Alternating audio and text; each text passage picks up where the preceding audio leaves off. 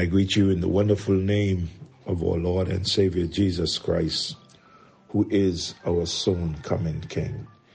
Day by day, I'm reminded that the Lord is coming soon, and every day brings us closer to his return. Look with me this morning to this account that is given about Cain and Abel in the book of Genesis chapter 4.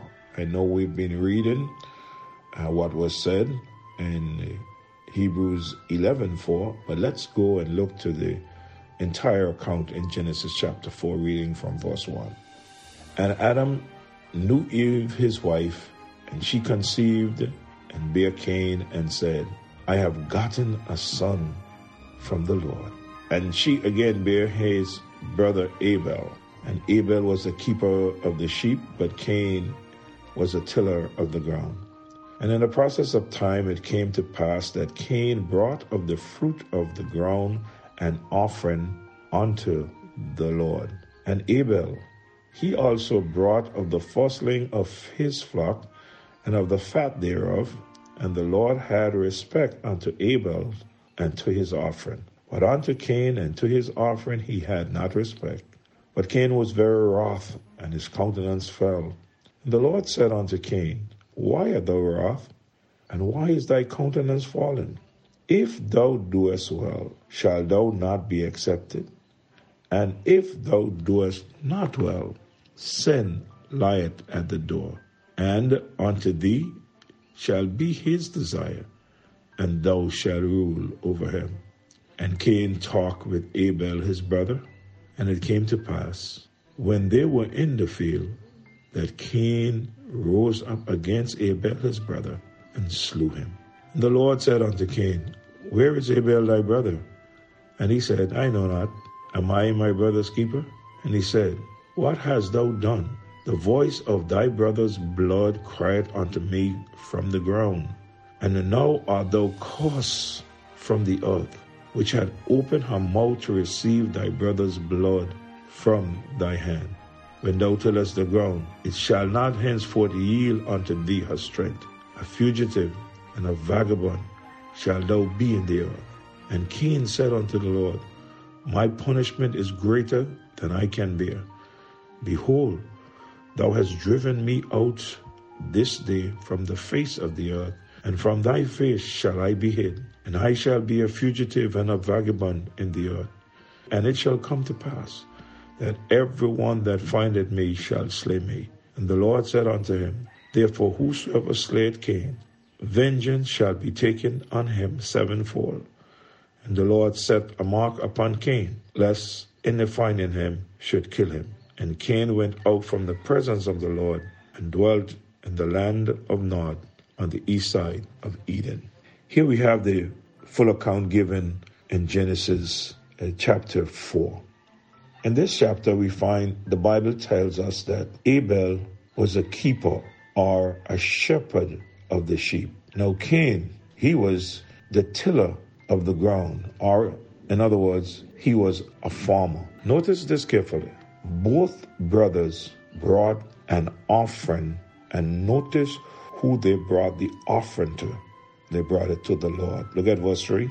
And in the process of time it came to pass that Cain brought of the fruit of the ground an offering unto the Lord. And Abel he also brought of the firstling of the flock and of the fat thereof. And the Lord had respect unto Abel and to his offering. They did not just brought these goods home, they brought them to the Lord. As I look at this, it would seem like the parents or the earlier family members must have known a definite place for worship. This family must have known a place of worship. Now, both sons brought offerings to the Lord. When I read Hebrews 11:4, Abel brought his offering by faith. That's the difference. Now, faith is used here, but Romans 10:17 tells us, faith cometh by hearing, and hearing by the word. This means that God must have taught his parents how to approach him. He must have taught them how to approach him. You see, when Adam sinned against God, what God did, if we go back to Genesis chapter 3 and verse 21, we'll find that the Bible says, unto Adam also and his wife did the Lord God made coats of skin and clothed them. Coats of skin? Where did he get the skin from? Yes, you're right. The skin of an animal. Well, how did he get the skin of an animal? Yes, he must kill the animal to get the skin. Now, this indicates that a sacrifice was involved and that of blood. Now, in Hebrews chapter 9 and verse 22, the Bible said, without the shedding of blood, there is no remission of sin. Cain brought a bloodless offering, not satisfied. Abel brought an accepted offering, a blood sacrifice, accepted. Cain, I must say, had a form of godliness, but he denied the power of God. 2 Timothy chapter 3 and verse number 5 would tell us about those having a form of godliness and denying the power of God. In 1 John chapter 3 verse 12, we see clearly that Cain was a child of the devil. The Bible says, not as Cain, who was of the wicked one and murdered his brother. And why did he murder him? Because his works were evil and his brother was righteous. This means that Cain practiced false righteousness and not the righteousness of God.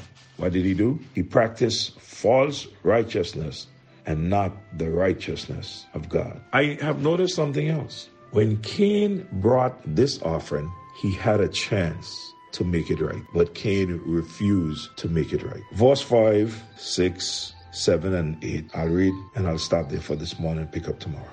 But unto Cain and to his offering, he had no respect.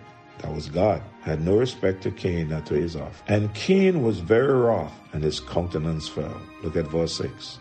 And the Lord said unto Cain, why art thou wroth, and why is thy countenance fallen? Look at verse 7 now.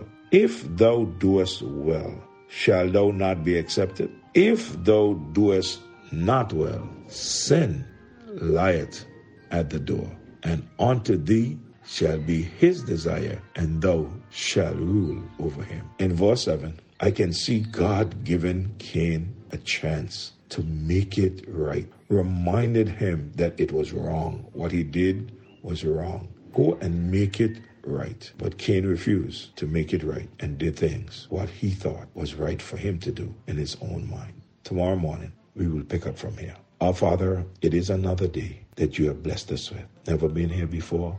We don't know all, Lord, that lie ahead of us. So we ask you that you will guide us through the day. We ask you that you will help us, dear God, to search the scriptures and know what is required so it will be accepted. Our Father, we thank you that the blood of Jesus Christ, your Son, cleanseth us from all sin. We thank you that you have said, neither is there salvation in any other, for there is no other name under heaven given among men whereby we must be saved. We pray this day that, oh God, you would help us to understand that what you require is what you require, not what we feel like bringing to you, not what we feel like doing in exchange for your way of salvation. For Jesus Christ is the way, the truth, and the life, and no man can come to the Father but by him. May we use these accounts in the scripture to show us what's right, and may we do what's right. In Jesus' name I pray. Amen. May God bless you all. Do have a wonderful day.